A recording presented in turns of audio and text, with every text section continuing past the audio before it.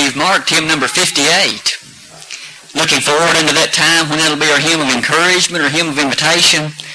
Perhaps we could again say what a privilege each of us have as those interested in serving our great God of heaven to gather together today without that fear of being molested or harmed by civil authorities or those in power, but yet to come together in a sense of community and in fellowship, first and foremost with God and His Son, and also the wonderful fellowship we enjoy one with another.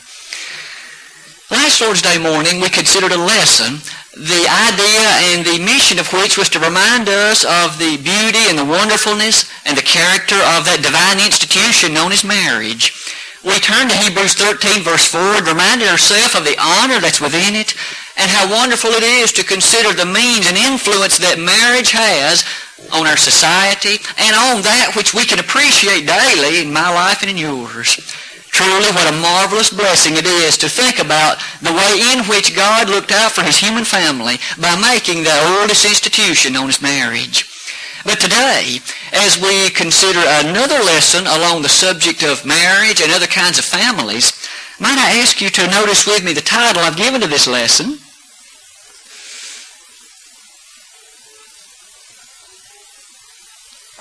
And it is a title which may, at least at the outset, appear a bit troubling. In fact, as we consider the blessing itself that marriage presents and the character of the family as we know it revealed and made known by the will of God, we by the same token encounter various passages of Scriptures that challenge us to ever be mindful that not all families are pleasing in God's sight, that not all families find the approval of the divine character of heaven. It is to that subject that we'll turn our attention this morning, and by way of introduction, could we not make some of the following comments? As we saw last Lord's Day in the passage that we read a moment ago, marriage is honorable in all. And that first part of that verse was the focus of our attention last Lord's Day morning. Though quite often marriage itself has taken a beating from the ideas and the perceptions of men, we noted time and again that in the Bible, God blesses that marvelous union and unity of marriage, and when that satisfies the purposes and the will that He has in mind, truly what a great blessing it is for those involved in it. It is, however, by the same token, to notice that there are again some families, those who have an arrangement, those who are put together in a way that does not meet the will of God, and as such, those kinds of families, if you will, we will discuss in some greater detail this Lord's Day morning. Might we begin, though, by saying, anything that opposes the will of God is that which is then bad, or that which we might say is wicked, or that which again we might describe as ungodly, and it's always a shameful thing. In fact, each of us, when we find ourselves having committed something or find ourselves separated from God's will, we too cover ourselves in shame. Wasn't it the grand statement of old? We lie down in our shame, and our confusion covereth us, for we have sinned against the Lord our God. We and our fathers from our youth even unto this day, and have not obeyed the voice of the Lord our God. All sin is shameful. Society may make excuses to the contrary. It may in fact make assertions to the contrary, but it doesn't change the fact. And do we not read that interesting and perhaps one of the most graphic descriptions of the wicked in Isaiah 57? Verses 20 and 21, notice again that which was stated so very long ago. As Isaiah, through the nature of God and his revelation, spoke about the wicked, he said, "There's no peace, saith my God, to the wicked." And have you ever noticed that previous description? The way in which that lack of peace is identified in the life of those opposed to God. He said, they're like the troubled sea whose waters cast up mire and dirt. You see, the peacefulness then that would be a joy and that which you and I would desire is not available to those that are apart from God, to those that are the wicked. And so it is. We then consider the family today. In James 4, verse 4, we read a timeless passage that reminds us yet again that society and its viewpoint does not determine God's will. Ye adulterers and adulteresses, know ye not that friendship with the world is enmity with God? Whosoever therefore will be a friend of the world is the enemy of God. And thus it may well be society condones many kinds of families. You and I, though, as we rely upon the Word of God, could not so condone them, because if God opposes them, then you and I, as we speak as the oracles of God, 1 Peter 4:11, must also identify and describe them in that same way. And so this morning, as we look at some of the families that we may encounter, those that the world presents to us, let us look at them through the lens of the Word of God and see what, in fact, the Word of God has to say about them. The first one to discuss is one that is rather commonly upon our mind in the sense that we are faced with it so very often. Let me ask you to consider a few moments with me about homosexual families. Isn't it the case that as you and I perceive the character of this alternate lifestyle, as it's so often called, that is presented to you and me, we should appreciate the fact that it would appear that it is somewhat more and more appearing each and every year. There are court cases that are designed to deal with it. There are television programs that openly present it. There are characters on those programs, often the lead characters at that not only approve and condone it, but in fact belittle those who are opposed to it. Furthermore, we even see that in our schools, it is now almost to the point. We haven't gotten that here in Tennessee yet, but in some of the northeastern states of our land, it is now the case where parents have no say-so when it comes to the teaching of homosexuality in school. The school board and the other activities associated with it mandate that it must be taught, and the parents have nothing that they can say to the contrary. Does it then seem to you and me that this is a type of subject that it seems is becoming predominant? It, needless to say, does have a rather progressive agenda, doesn't it? In fact, compared today to, say, 25 years ago, do you hear much more about homosexual lifestyles today? Is it such that it's more openly discussed by those who pursue and defend it? The answer to that's obviously yes, isn't it? As you and I consider that fact, though, consider the following statistic with me, and I've listed it on the screen.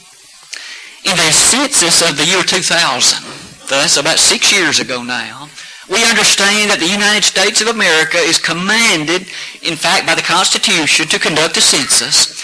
And every 10 years when that's done, those figures are released, and you and I can study them or use them or look at them. According to the statistics from that census, at that time there were 106,741,426 homes in America. Of that number, 601,209 were openly proclaimed homosexual.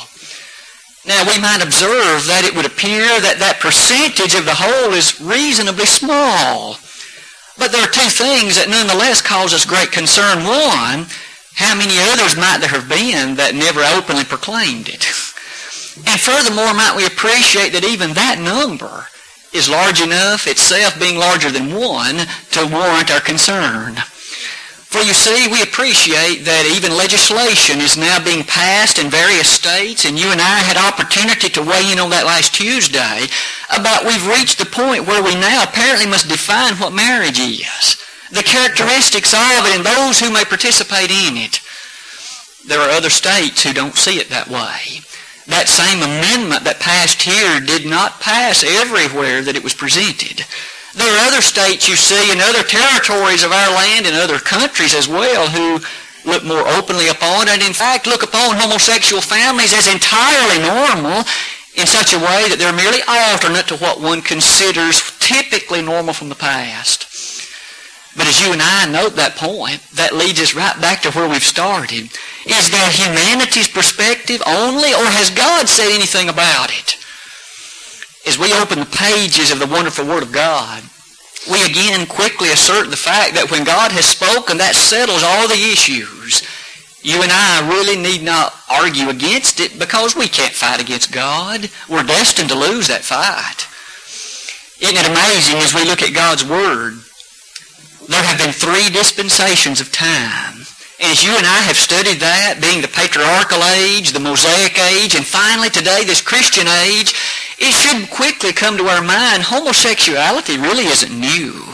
It has been a part of mankind, it seems, from early on in the days of His creation. That certainly isn't the way it was in Eden, as we've studied in our Bible study class. But as early as Genesis 19, we have record of homosexuality in existence. As we turn back the clock then to Genesis chapters 18 and 19 and recall the interesting and powerful scene of that early age and time, we notice that the cities of interest at that time were Sodom and Gomorrah. And it's an amazing thing to consider that God especially appreciated the fact that Lot had pitched his tent toward Sodom. That very nephew of Abraham was thus in a position whereby a great difficulty may well come upon him. And God dispatched a couple of angelic messengers to go to that city and give him orders whereby he and his family must leave, because God was going to bring his judgment upon Sodom and Gomorrah. When we remember the fact that those angelic visitors came and took the form of men, we see a rather amazing set of events. It wasn't it the case in Genesis 19 that the men of the city came then to Lot's house and knocked on the door and pleaded that he bring out those angelic messengers, thinking that they were men, so that they might know them? With the word know being used the same way it had been used with regard to Adam and Eve in Genesis 4 verse 1. They were desirous of sexual relations with them, men with men. And in the aftermath of that scene, you might remember that God, in fact, ultimately was able by encouragement to bring out but 3, Lot and his 2 daughters. His wife even ultimately became a pillar of salt when she turned and looked back.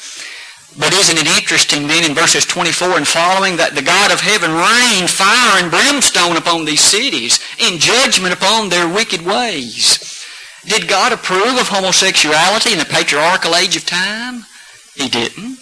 He made it well known to both Sodom and Gomorrah that such was opposed to his will and that such ought not be the case amongst the human family. But what about the Mosaic age? Going forward several centuries until after that time God gave the laws on Mount Sinai to Moses, did his viewpoint toward this change at that moment? In Leviticus 18, we notice something interesting said about that fact. Amongst the scriptures I've listed for us to consider, Leviticus 18, verse 22. A rather brief passage, and it simply says, "Thou shalt not lie with mankind as with womankind. It is abomination."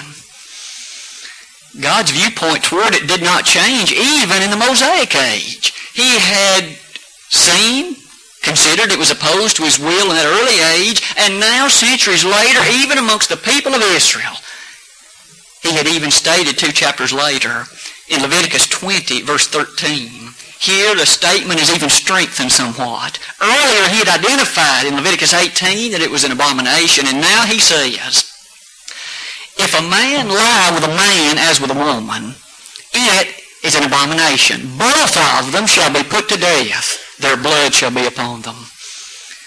There were some 11 offenses in the Old Testament that, according to God, were to be punished by capital punishment.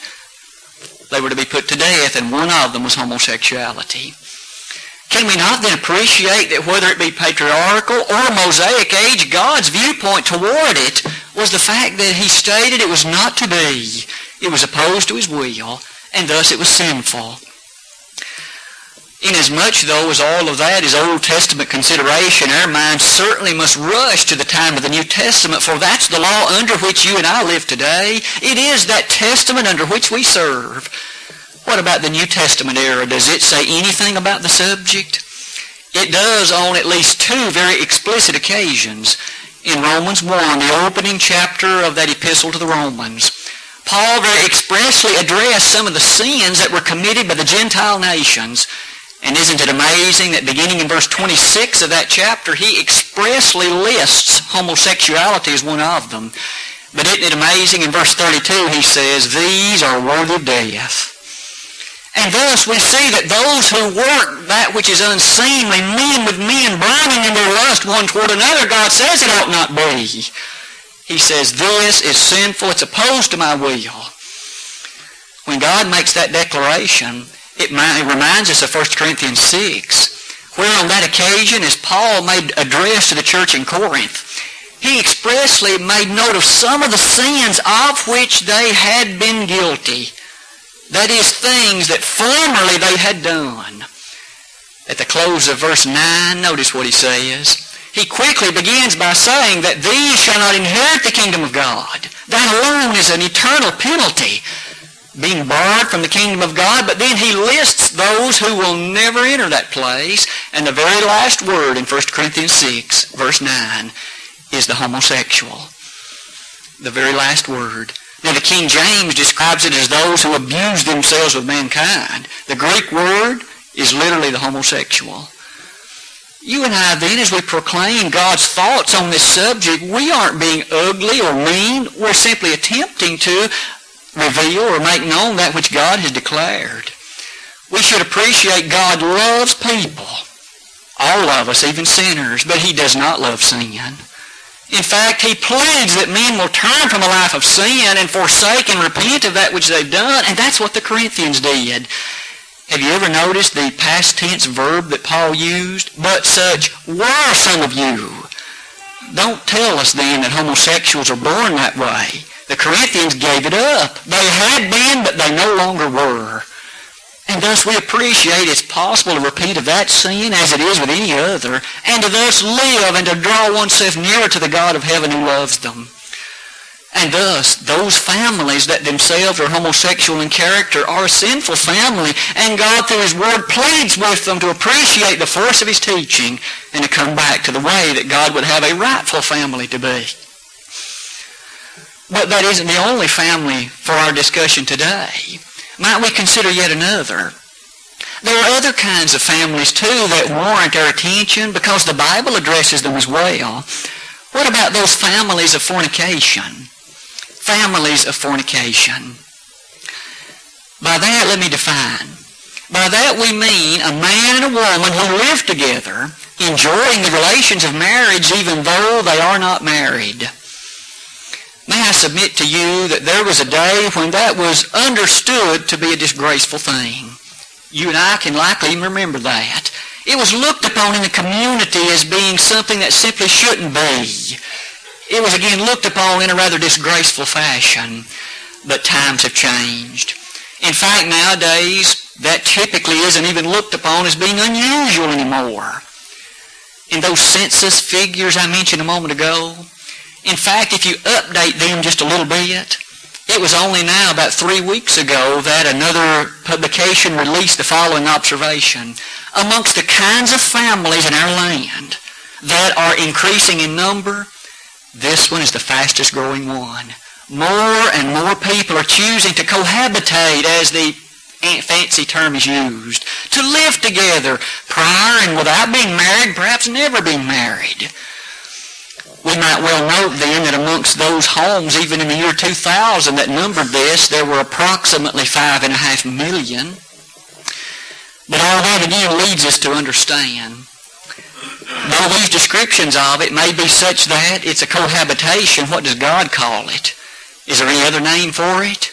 There is. In fact, God in his word has a description, a term for that. It's included under the housing of fornication. And that's where I chose to use the descriptive term, families of fornication.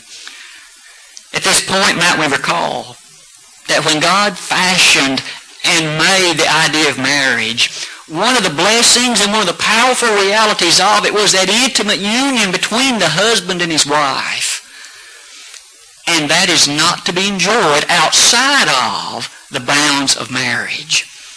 We know that because 1 Corinthians 7 verse 2 made that statement to us. There, Paul to the Corinthians said, to avoid fornication, let every man have his own wife, and every woman have her own husband. And thus anything outside that is thus by definition fornication. Thus extramarital affairs, or in fact sex outside marriage, is that which is opposed to the will of God. It's fornication. And as such, we can see that this other term for it is very different than the one society may utilize. For after all, isn't it the case that marriage, as we see it, is that beautiful union in which there's a commitment one to another? Those who play house and live together enjoying the so-called benefits of marriage without being married, they've made a mockery of God's claim of marriage. They've made a mockery of the very statement, that divinity, that beautiful nature of the institution of marriage. And thus, might we appreciate that God does address fornication on many occasions. Notice just a few of them with me. In Galatians 5, beginning in verse 19, as Paul made description to the Galatian brethren about the character of those who will not inherit the kingdom of heaven, those who will not inherit the kingdom of God, he gave a rather extensive listing. Have you ever noticed the first two elements of the list? Those who commit fornication. That alone makes this an eternal subject. Those who participate in that then and never obtain forgiveness from it, they then stand under divine judgment. Those families of fornication, those occasions in which that's present, that's again something on which the God of heaven doesn't look upon favorably. Rather, he looks upon that sinfully and wickedly. The character also in Revelation 22, verse 15. It's almost as though on the last page of the Bible, God says one more time that those who will not partake of the tree of life, those who will not be granted entrance into heaven, are whoremongers. And that's just the King James word that translates the word fornicator. Those who are guilty of that, and that hastens our mind to Hebrews 13:4. The second part of that verse. Marriage is honorable in all, but dead undefiled, and whoremongers and adulterers God will judge. Those whoremongers, again, that's the King James word for the fornicators. They God will judge. What a frightening thing then to fall into the hands of the living God, for our God is a consuming fire. We again appreciate God loves all people, but he does not love sin. He hates sin. And so it is that you and I, in our opportunities to recognize in our society, though society may approve families of fornication, God doesn't. May we incessantly teach and indoctrinate our children with what God has said on this pertinent subject. For after all, society is not going to be the upholder of truth. Society opposes God's will in all too many cases. Whether it be then homosexual families or families of fornication, we have seen man has veered far and wide from what God has revealed and what the family ought to be. But we have another sinful family to turn our attention to also this morning. For you see, in those same passages that we've already discussed, there's another word that occurs. And this word also begs our attention, and in fact turns our attention to ask about those adulterous families. What do we mean by this? What do we mean by those circumstances by which the name could be adulterous? This is what we mean by that. An instance where a man and a woman are married, but unscripturally married. That is to say, their marriage does not accord with the premises of marriage as revealed by the Word of God. Is this a problem? Is it an issue in our land and in our day? You and I can quickly see that the answer to that is an overwhelming yes. For after all, when we contemplate that what is the principal subject that makes this a difficulty, we each realize that the Bible does say something about divorce, but our land says much more about it. You and I can pursue the fact that in our newspapers, magazines, even on television, oftentimes there's advertisements, no-fault divorce. A man and a woman simply, for no reason, choose to eliminate or end their marriage, and thus the lawyers can happily make that happen, and there needs to be no cause. There needs to be no specific reasons given for it. In fact, it's somewhat sad to realize that the laws of our land are actually in favor of those who would desire that to happen. In fact, the laws of our land are currently as this. If a man and a woman reach that point where one of them wants a divorce, it does not matter whether the other one wants it or not. The laws of the land are on the side of the one that does, and the divorce will happen, regardless whether the other appreciates it, desires it or not. That's the way our laws currently are written. Isn't that sad? But you and I can see then that this adulterous family is one that God has discussed on a number of places and a number of occasions. Notice with me some of the things that we furthermore can say, just from statistics. In the year 1993, there were almost 1.2 million divorces in our land. Almost 1.2 million. That's a large number, isn't it? And quite often you and I see instances on the TV where a given person divorces and remarries maybe 6, 7, 8, 9, 10 times. And all the while, that's giving an impression that one can do this about as often as you like. It's about like getting a car. You get one, you don't like it, you take it back and get another. Marriage doesn't work that way. For you and I noticed last Lord's Day morning that God founded marriage with an element far deeper than that. He founded marriage in a way and in a powerful fashion whereby it is to be understood as being far more meaningful than that. It's not to be cast aside so trivially and so lightly. Now, it is true. As we see divorce spoken of in the Bible, God did say in Malachi 2:16, I hate putting away. I hate divorce. Even in the best of situations, divorce presents a circumstance whereby the perpetual union of that bond has been broken. But God does allow divorce, but He does not allow it freely. The New Testament, in fact, as the Son of God addressed this very subject, pointed our attention in Matthew 19, and it is to that I would beg you turn your attention with me over the next moment or two. In Matthew 19, beginning in verse number 3, Jesus had been asked a question. Those who came and asked the question asked a very good one. We cannot fault them for asking it. In fact, it was a raging debate amongst their day. Shall a man put away his wife for every cause? That sounds just as modern as if it were asked yesterday. What are the grounds by which a man can lawfully put away his wife? There were two schools of thought in that day. On the one side was the school of Shammai, the other the school of Hillel. They were both recognized and respected priests. One gave one answer, one gave the other. These Pharisees asked the Lord, well, who is right? Can you put away your wife just for any old cause, or does it have to be fornication? One of those schools said that. The other said, no, it can be for any cause. These Pharisees who asked the Lord that question thought they had Him trapped. For you see, in their mind, no matter which way He answered, He would distance Himself influentially from one group or the other.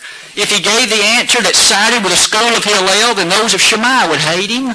If He answered the other way, the school of Hillel's individuals would hate Him. Jesus wasn't concerned about politics. He wasn't interested in what they may think. He simply began in verse 4, have ye not read that He which made them at the beginning made them male and female? He took them back to the Garden of Eden in Genesis 2 and said He made them male and female, but He didn't stop there. He stated in verse 6, whatsoever therefore God hath joined together, let not man put asunder. As we noted last Lord's Day, there are three involved in marriage, and when God joins them, it is not the liberty of man to loose them and to set them free. But when God says that can happen, and when that sufficient grounds has been given, then in verse number 9, Jesus made this statement.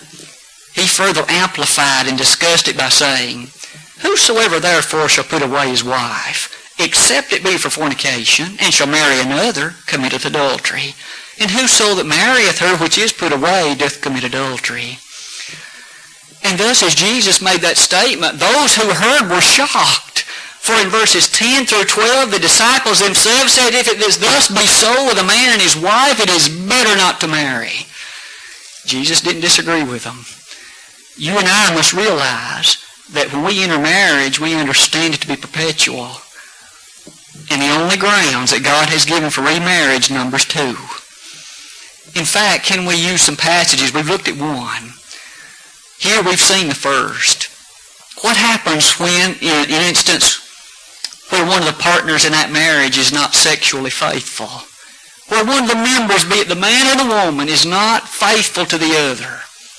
We've seen Jesus there said, whosoever shall put away his wife, except it be for fornication, and shall marry another, committeth adultery. What if the exception clause were not present? What if the Lord had said, whosoever shall put away his wife and marrieth another, committeth adultery? That would have outlawed all remarriage, would it not? Following any divorce. But Jesus didn't say that. There was an exception clause. He said, unless that divorce is for the cause of sexual immorality, unless it be for the cause of fornication, then those that remarry are guilty of adultery. And thus we've seen that Jesus made a rather stern statement, didn't he? He there helped us appreciate the fact that in that thought and in that day, a stern statement was given.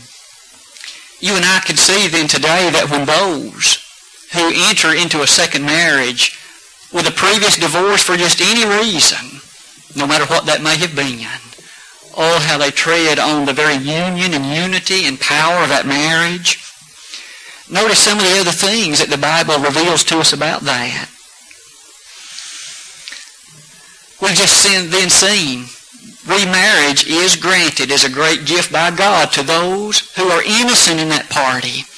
What about that marriage where the one who is innocent and the one who is guilty, God then forever bars the guilty one from remarriage? But the innocent, Jesus expressly gave the right to remarry. That's the whole meaning of the exception clause. That one is granted by God the capability, the blessing of being able to remarry with His graces and with divine authority. But those others, those who divorce and remarry for any cause and any number of times, that's the very subject Jesus discussed, and the very one that He said was not right. It is an interesting point then to appreciate. That was one of the instances whereby remarriage can take place with God's blessing.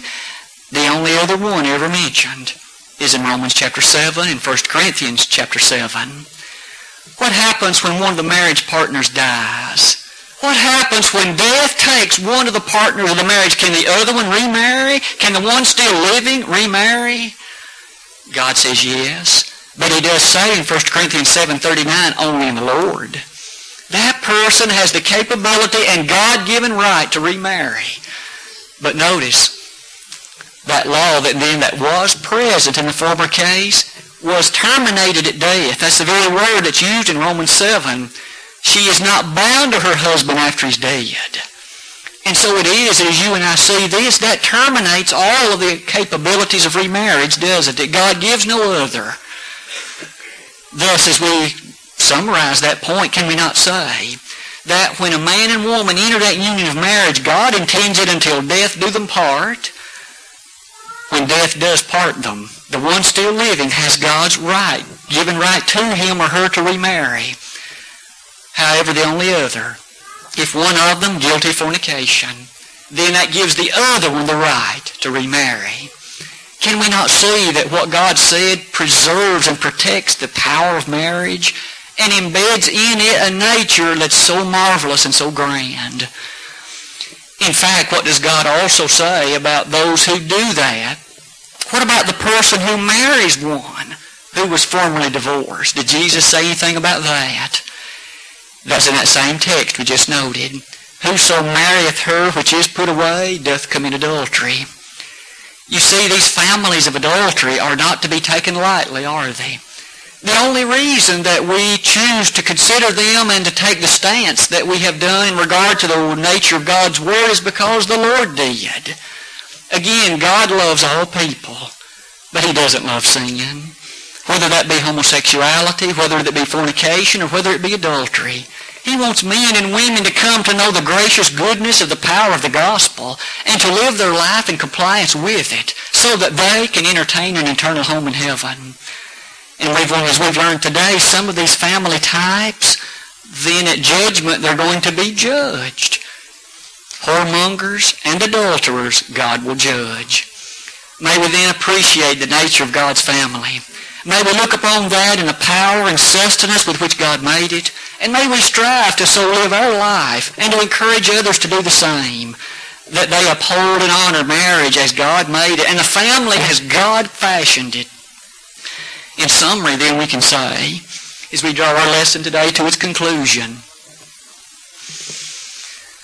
that as wonderful as the family by God's nature is, there are some families that are not in accordance to God's law, and thus they are sinful. We've noted that the homosexual family, the family of fornication, the family of adultery, God has addressed all of them. And though our society may approve one or more of them, God doesn't. But yet He pleads with the sinner. He pleads with those apart from His will to understand that marriage, too, is an important thing, never to be taken lightly, never to be looked upon trivially or with a mindset that I can do away with it if I like and perhaps fashion a different one. We see then that whether it be any of these, we understand God's love toward us because He has given us these instructions. Wouldn't it be a terrible thing to arrive at the judgment and be found guilty of one or more of these as a nation, understanding God had never revealed it to us otherwise, but He has told us? Let us then each appreciate the nature of His revelation and understand the nature and power of the families He's made it. As we analyze our lives, each of us today, and think about the nature of what God has said on the family, are each of us endorsing and encouraging families as God made them? Or are we too often guilty of allowing culture to define for us what the family is? May we never be guilty of the latter. For again, the family as nature would have it, as culture defines it, is not the family that God approved. Today, are you a Christian? Have you had your sins washed away by the blood of the Lamb? Are you such that you are walking in fellowship with God and with His Son? That fellowship we enjoy in 1 John 1 verse 7 as a kind of fellowship that's marvelous and great and lasting.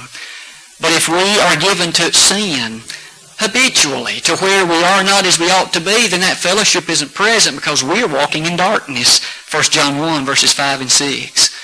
Today, if you need to come to your Heavenly Father, perhaps as an alien sinner, one who's never become a member of His body, one who's never been added to the church by His Son, today could be the day for that. And oh, what a joyous day for you it would be. If you have, though, believed and repented, confessed, and been immersed, but you haven't been faithful to your Lord, understand that He hasn't given up on you. In fact, He sent His Son to die for you, and that blood can still cleanse and wash your sins. But you must come to Him. If we could help you do that today in prayer, if we can help you do that today in any fashion, won't you let us know that even now while together we stand and while we sing?